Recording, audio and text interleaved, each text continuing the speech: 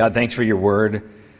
We thank you for the rain outside, Lord, how much is needed for the crops, for the farmers, God, for our daily sustenance. We thank you, Lord, that you rain down your mercy upon us. You rain down your spirit upon us, God. And just as the ground is soaked, God, that's how we want to be with your love and mercy. And we just want to be covered with it, Lord. We want to be consumed by it. So we ask that you would do that you would do that today, God. Help us to have ears to hear. Whatever you have to say to us today, God, let us hear it. Let us respond in faith, and let us act it out, God. We thank you, God, that you've blessed us with children. And God, even at an early age, Lord, they can respond in faith to you. So us parents now, we intercede for our kids and ask that you would give each one of them saving faith, that they would receive the word today, God, in the service, and it would be planted deep in their soul. And we pray, God, for the older children, that you would continue to grow them, you would continue to woo them, you would continue to call them, Lord, to know you, to seek you, God, to serve you, Lord. And God, let us, as men and women here, as parents, as grandparents, let us be good examples, God, to those around us who are younger. Lord, let us be able to say, as Paul said, imitate me as I imitate Christ. Let us be able to say that, God, and let them desire to do that, God. We do ask you to forgive us our sins, God, in many areas we've fallen short, just in even the past few days, God. Forgive us, Lord. We thank you that your mercies are new every day, that your face shines upon us, God, even when we turn away, even when we run away. You are ever present with us. You are ever drawing us, God.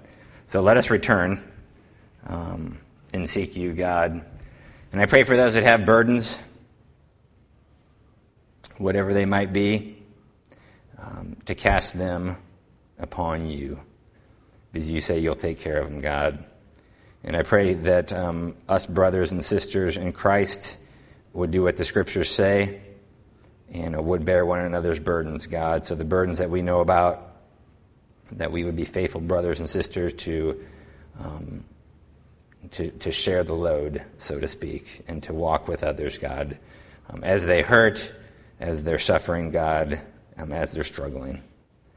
Lord, we want to see you high and lifted up, and we do thank you, God, that you have the victory, that you are the King of Kings, that you are the Lord of Lords, that you reign on high. The time is drawing near to the end, God, so let us be faithful to the end. However many our days are, God, you have them numbered, and you know each one, Lord.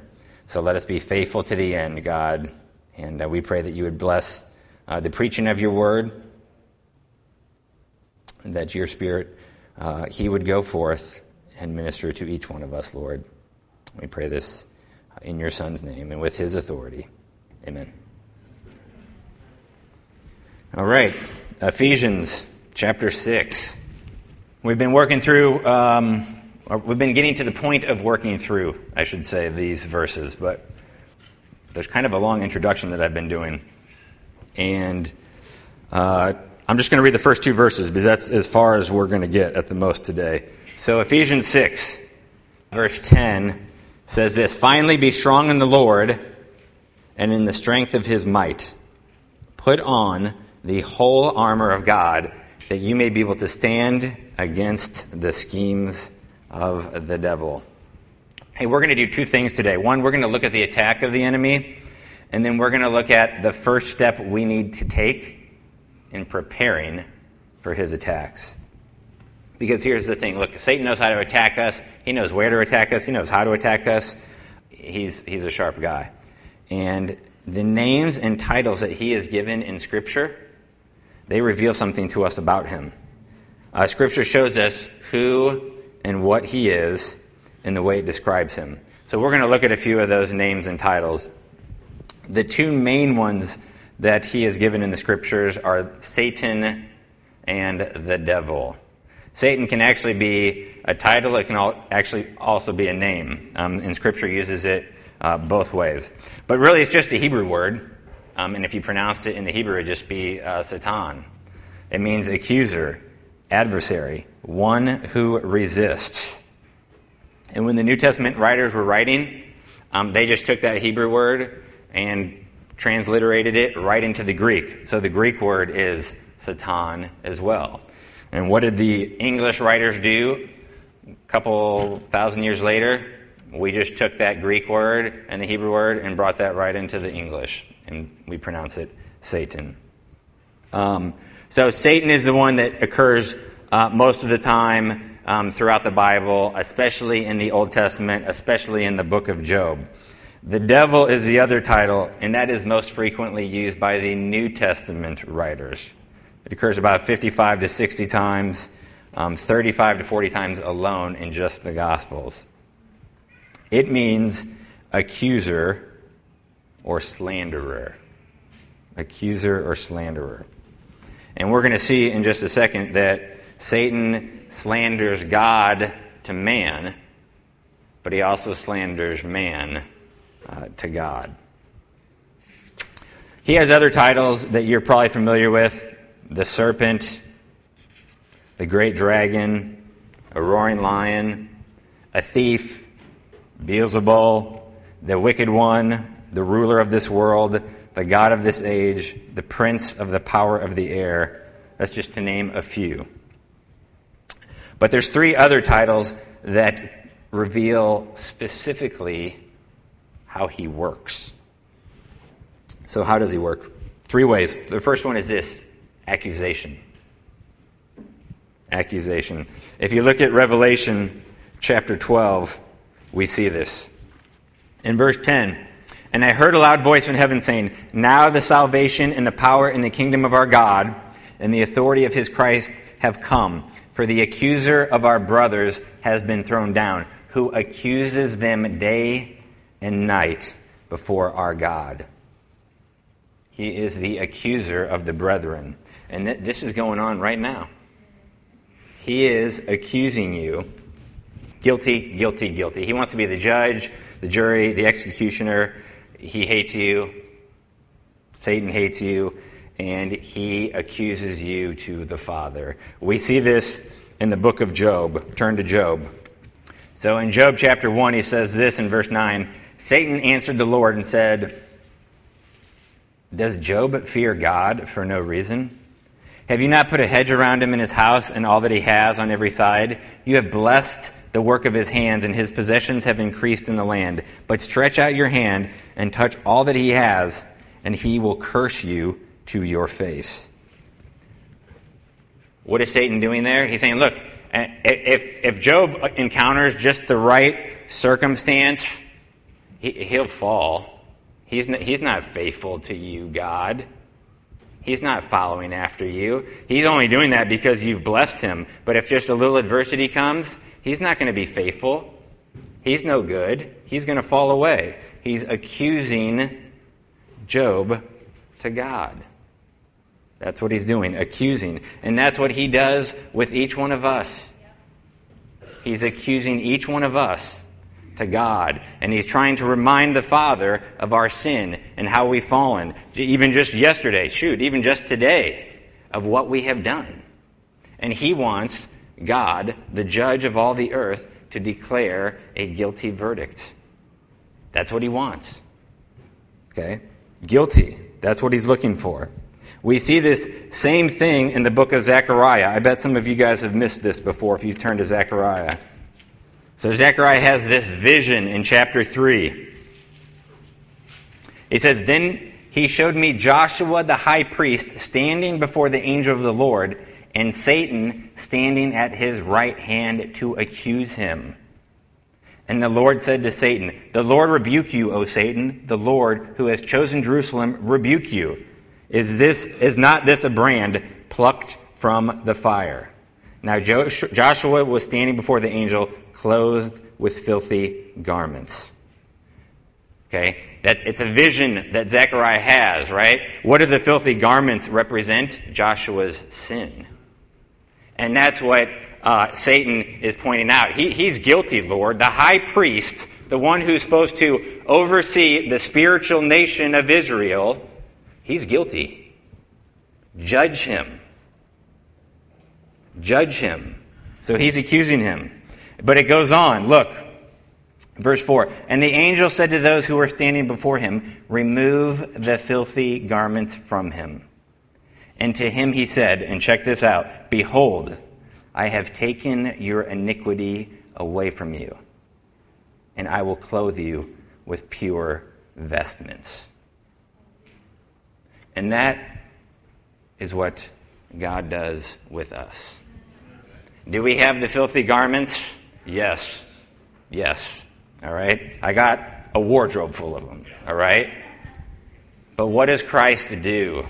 He removes the iniquity. And he clothes us with righteousness. Okay? So, Satan is accusing, but Christ is interceding. Look, when Christ said it is finished, that's what he meant. It is finished. There's no going back. Christ took care of it. Romans 8 reminds us, it says, Christ, who indeed is interceding for us. He is interceding for us. The present tense, it's an ongoing act of Christ. We think of Christ doing many, many, many things. We don't always think of him interceding for us. But he's interceding for us. What do we need intercession for? Because there's an accuser. We have someone who is accusing us. So he's interceding on our behalf. When you pray for someone, what are you doing? You're stepping in on someone else's behalf. You're interceding for your friends or your family. Romans 8 goes on and says, nothing can separate us. Look there, actually. Romans 8. Look at this in verse 34. Oh, we got to go back to 31. Sorry. What then shall we say to these things? If God is for us, who can be against us? He who did not spare his own son, but gave him up for us all, how will he not also with him graciously give us all things? Who shall bring any charge against God's elect? It is God who justifies. Who is to condemn? Christ Jesus is the one who died. More than that, who was raised, who is at the right hand of God, who indeed is interceding for us. Who shall separate us from the love of Christ? Shall tribulation or distress or persecution or famine or nakedness or danger or sword? As it is written, for your sake we are being killed all the day long. We are regarded as sheep to be slaughtered. No, in all these things we are more than conquerors through him who loved us. And then look at this in verse 38. For I am sure that neither death, nor life, nor angels, nor rulers, nor things present, nor things to come, nor powers. Okay? So that word rulers and that word powers, we've already seen this in Ephesians 6. We've seen it in Colossians chapter 2. That's not talking about earthly. It's talking about heavenly. Okay? These heavenly demonic rulers, these heavenly demonic powers. Okay? For I am sure that neither death, nor life, nor angels, nor rulers, nor things present, nor things to come, nor powers, nor height, nor depth, nor anything else in all creation will be able to separate us from the love of God in Christ Jesus our Lord. Okay?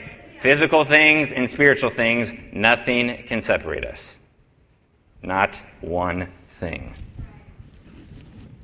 So, that voice of condemnation, that's not the voice of God that you hear. If you are feeling condemned, that is not God. That is the voice of the devil himself.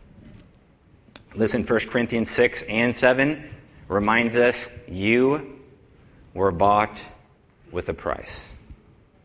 You were bought with a price. Look, if Christ bought you, if you're one of his, if his blood covers you, then he owns you. Okay? And Christ doesn't go back to the store and return what he bought. He just doesn't. So if you've been bought, he owns you and he's not giving you up. So you need to remind yourself, I was bought. I was bought. Christ owns me. He owns me. Listen to this. Satan also accuses God to man. All right? First one was he accuses man. He takes us and goes before the Father and is like guilty. But then what does Satan do? He actually comes to us and accuses God to us. What do I mean? Well, something happens in your life, and Satan comes to you, and he points a finger at God. And to see if God really loved you, that wouldn't happen to you. If God really cared about you, would he really let you be going through this? If God really loved you, would he really let you be suffering in the way that you are? Would he? He accuses God to you. And so he comes to you and says, wow, you're 25 years old? And you're not married? And there's people that are younger than you who are married. Does God really love you? Does he care about you? Why is he providing for those people and not for you? He's not a good God. Or he comes to you and he says, that marriage over there, they have a strong marriage, and you have a bad marriage. And if God really loved you, he would have given you a godly spouse. Of course, it's not your fault, right? That you have a bad marriage. He would have given you a godly spouse. If he really loved you, if he really cared about you, if he really had your best interest at heart, if you're really one of his children. Or he comes to you and says, those people have some amazing, awesome children over there. What about your children? They're not so great. And if God really was concerned about you, if he really cared about you, he wouldn't have done that. So he starts using other people. And then what happens? Well, you get mad at God, and then you actually end up getting embittered toward those people at the same time. He's pretty smart. 2 birds, 1 stone. Those are lies from the enemy. Lies from the enemy. You have to stop and believe in the lies. Satan always wants you to doubt God's goodness and love. All the time, that's what he wants you to do. Look at Job. All right? Everything's taken away from him. And what does his wife say? Curse God and die. All right? Curse God and die. And that's really what Satan was wanting, right? Curse God and die. Come on, Satan's just there, and he's just, the boils are just oozing with that clear goo stuff and pus, right? And Satan is there, and he's like, I've got this. He's gonna do it. He is gonna curse God. He's gonna curse God. And then he's gonna give up. He's gonna do it, but he doesn't do it. He doesn't do it. I mean, Job is brought to the precipice, right? I mean, worst of worst circumstances, and he resists. He doesn't do it. He does not curse God. So, he accuses. That's his first tactic. Second, deception. He's a deceiver. Look back in Revelation chapter 12. Revelation 12, we looked at this last week. It says in verse 9, and the great dragon was thrown down, that ancient serpent, who is called the devil and Satan, the deceiver of the whole world. He was thrown down to the earth. He's a deceiver. He is a deceiver from the beginning. And he tries to make things seem innocent, makes things seem sweet. He makes us see things in ways that are not true. That would be deception. Okay? And what does 2 Corinthians 11 tells us? He transforms himself into what? An angel of light. Now think about that. An angel appears to you, you'd probably think, right? There'd be some light there. Angel of light is how he transforms himself. And why does he do it? So as to deceive, it says. So as to deceive. And Satan's going to use different situations to deceive us so that we choose the bad and not the good. It will never be obvious. It will never be obvious. He's a deceiver. He is wise. He is cunning. You will not see it coming. That's what makes it so deceitful.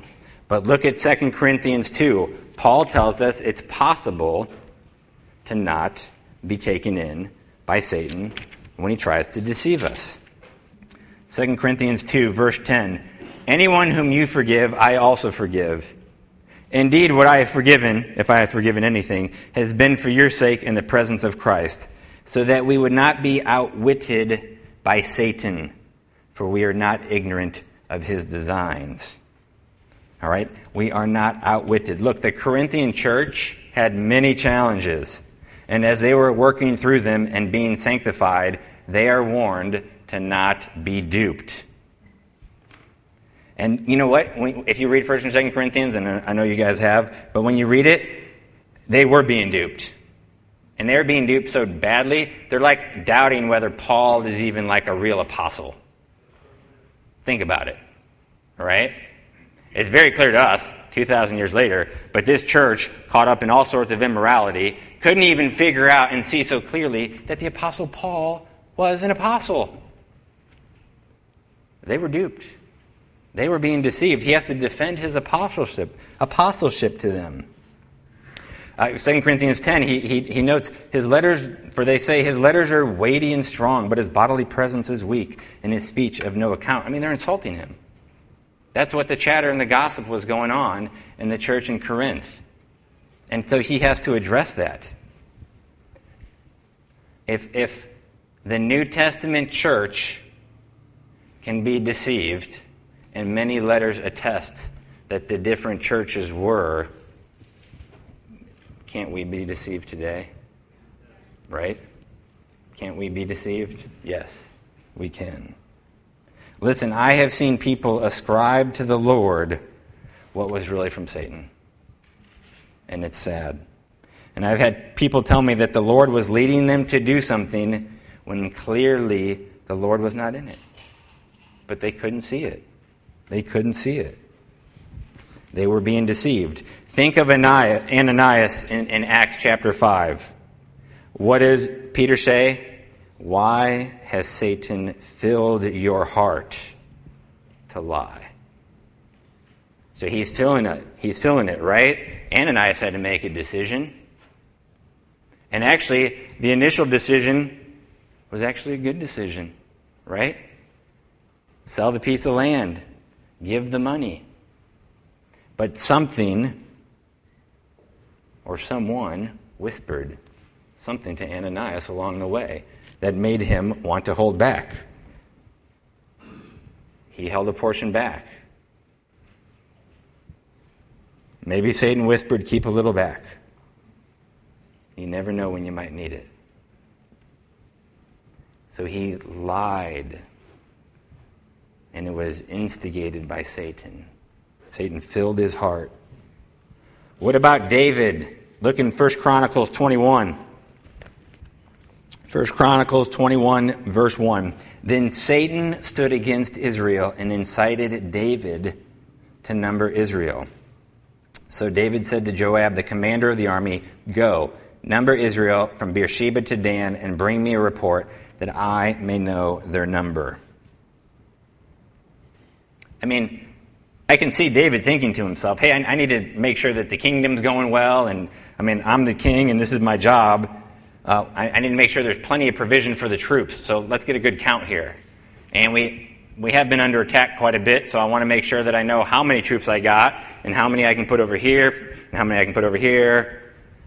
Even with the people themselves, is there plenty of food for the kingdom? Do we have enough ability to make sacrifices for the people? And what about those Levites? We need to get a good count on those Levites because we want to make sure the worship's going well, right? I mean, I can just see him thinking through some of those things, justifying what was sin. He was deceived. He was deceived. And we too often justify our sin. That is deception. We are walking in deception when we do that, when we justify our sin. And most of the time we don't even know it. We don't even realize it. Satan has us duped. The third area is temptation. I think this is the main one we think about when we think about the ways that Satan attacks us, but the first two are very key. The third one is temptation. Look at 1 Thessalonians chapter 3. He says in verse 1 of 1 Thessalonians 3, "Therefore, when we could bear it no longer, we were willing to be left behind at Athens alone, and we sent Timothy, our brother, and God's co-worker in the gospel of Christ, to establish and exhort you in your faith, that no one be moved by these afflictions. For you yourselves know that we are destined for this. For when we were with you, we kept telling you beforehand that we were to suffer affliction, just as it has come to pass, and just as you know. For this reason, when I could bear it no longer, I sent to learn about your faith, for fear that somehow the tempter had tempted you, and our labor would be in vain." So he's the tempter. Listen, Satan exploits the God-given desires of humans, and he entices them to find fulfillment in ungodly, artificial, and selfish ways. Did you hear me? Okay. That's what he does. He exploits God-given desires. And we twist them, and he entices us to find the fulfillment in ungodly, artificial, and selfish ways. And usually what happens regarding temptation is usually there's some type of deception involved in it. Okay? So you're being tempted to look at pornography. Usually there's a deception that's tied to that temptation. I mean, you wouldn't look at it unless you believed it'd satisfy you in some way. Right? That whatever you're missing, intimacy, love, pleasure, that the porn can provide it. And so you walk down that road because you believe the lie. You're being deceived. Yes. So you believe it. And you walk down that road, and you open yourself to that temptation, and so boom, you go that way. What about the idol of money? You know, if I just have that car, or that iPhone, or that set of clothes, I'll be happy, I'll be content, I'll be satisfied, I'll be filled with pleasure. Well, I mean, do you end up being happy or content or satisfied or filled with pleasure? I mean, not long term. I mean, think about the last car you bought. Okay? Especially if you bought a nice one. Usually for it's like the first couple weeks or a couple months, you're like, I got a new car, right? You're all like jazzed up and everything. And then it's happened to me every time I bought a new car. Like a couple months down the road, I'm just like, that new car I used to be excited about, I just get into it every day now. And I'm not jazzed up about it. Because I'm just driving to work and driving home. Right? I mean, the new becomes old. And then it's not special anymore. That's what happens. So our idols will disappoint us. The idol of food, right? It comforts me. It doesn't disappoint me. It doesn't let me down. It brings me pleasure. Well, does it? I mean, does it really? Maybe short term, but not really. Your idols will disappoint. Look, idols seek to give you that which only God himself can give. And the reason you're disappointed in your idol is because it can't truly satisfy you. The reason you're continuing in your sin is you're seeking a fulfillment that you can't attain through it. 100 times out of 100 times, your idol will let you down. Every single time. It will take from you the very thing you're seeking. All right? You feel all great and awesome and powerful after looking at pornography? No. After gouging yourself on food? No. After you're wasting your money on something frivolous? No. The very thing you're seeking, you actually end up not getting at all, really. You end up empty. Yes.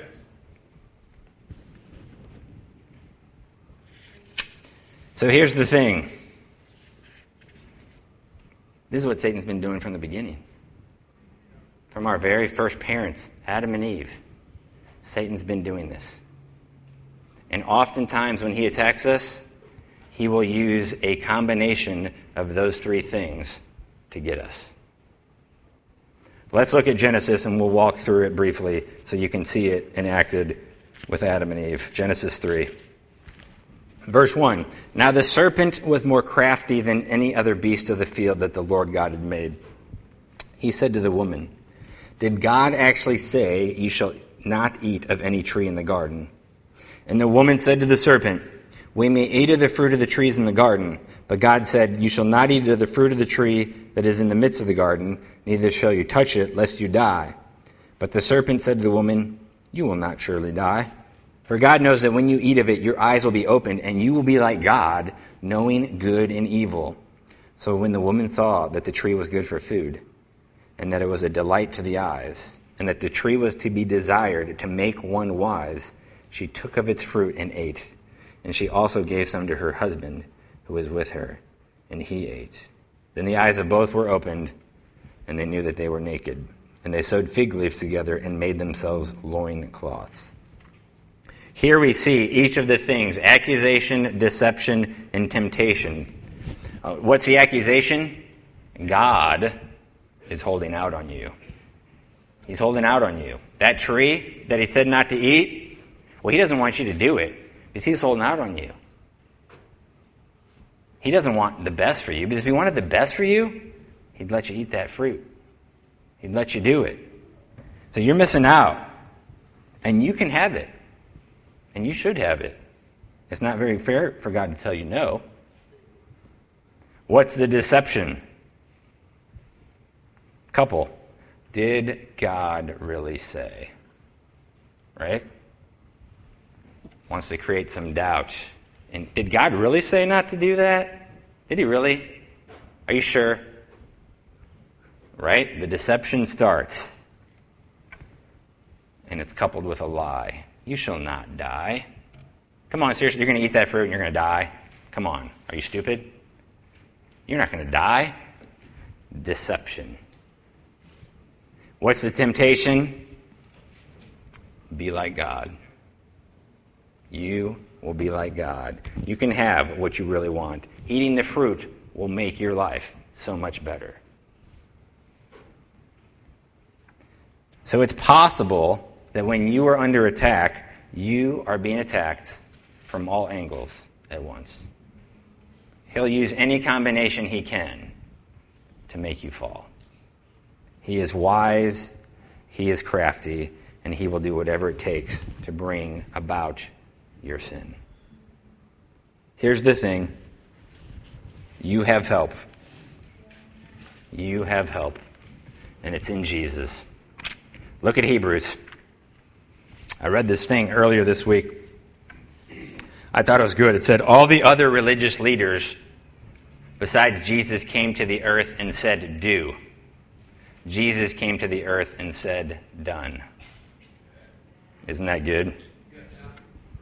Hebrews 2, verse 14. Since therefore the children share in flesh and blood, he himself likewise partook of the same things, that through death he might destroy the one who has the power of death, that is, the devil, and deliver all those who through fear of death were subject to lifelong slavery. For surely it is not angels that he helps, but he helps the offspring of Abraham. Therefore he had to be made like his brothers in every respect, so that he might become a merciful and faithful high priest in the service of God, to make propitiation for the sins of the people. For because he himself has suffered when tempted, he is able to help those who are being tempted. When Satan comes, you have a brother, a faithful high priest, the Son of God himself, to stand with you and fight with you and walk with you through that temptation. It is the truth. Listen, I've said it before. I'm going to continue to say it as I'm preaching in this series. Satan is limited in his power and authority. He is limited. He has as much access to you only as God allows. Only as God allows. No more. Remind yourself of that when you're under attack. It's not like God's like, oh my goodness, Satan's at it again. How am I going to... Come on, seriously? God knows. He knows. He knew it. He foresaw it. So when you're under attack, God knows. That should actually be a comfort. He's allowing it. He would not put you in a situation that you could not withstand. Fact. He would not set you up to fail. He wouldn't do it. 1 Corinthians 10, no temptation has overtaken you that is not common to man. God is faithful. God is faithful. He will not let you be tempted beyond your ability. But with the temptation, he will also provide the way of escape, that you may be able to endure it. He does not set you up to fail. Every single temptation you've ever faced in your entire life, you could have made it through if you were a believer. You could have. He doesn't put you in a situation. He doesn't let you be tempted beyond your ability. You could have withstood it. Your flesh, your will, whatever you want to call it, it gave in. Mine has too, many times. But you have Christ on your side, and you don't have to give in. You never have to give in. Ever, ever, ever. You don't have to give in. He is on your side. He has gone through it. C.S. Lewis, you have to read C.S. Lewis because I'll just paraphrase, and it won't be a great paraphrase, but he talks about temptation and how Christ was tempted. And he said, the person who knows temptation the greatest is the one who has withstood the temptation and never given into it. Because think about when you're tempted. Now, sometimes, if you think about the various struggles or sins you've had over the year, sometimes you're tempted just a little bit, and it's just like, man, you just dive into the pool, right? I mean, it didn't take much. Like, Satan just like, boop, and you're like, in the sin, right? But then there's other times where, you're like resisting, and you're resisting, and you're resisting, and then finally you give in. You fought, but whatever reason, you go that way. And Jesus, every single time, resisted all the way and through the temptation. Every single time. So who knows temptation the greatest? The one who is victorious every single time. He knows the intensity of temptation. He knows what it's like to be brought to the very edge of it and not give into it in a way that we do not know. Because he never gave in. He was sinless. So when it says that he is able to help those who are being tempted because he was tempted, we should take great comfort and solace in that. He was there. He walked on this earth. All right? He was a man just like you. Yes, the God-man, but he was a man just like you. And he had the same emotions and feelings and struggles that is common to man. He had to if he was man. And he made it. And he was victorious. And he walked obediently. And you, because of him, can do the same. You can do the same. You can say no to temptation every single time. Because of Christ. Because of what he has done. Hold on, maybe at the end, okay? So, how do we fight? It starts with the Lord. It starts with the Lord. We have to go to him. We have to go to him. The scriptures say, draw near to God. Draw near to God, and that's what we need to do. We will look at the specific ways of drawing near to him, of going to him. It's really simple, though. Just get on your knees. Get on your knees. Go to the Lord. He will hear you.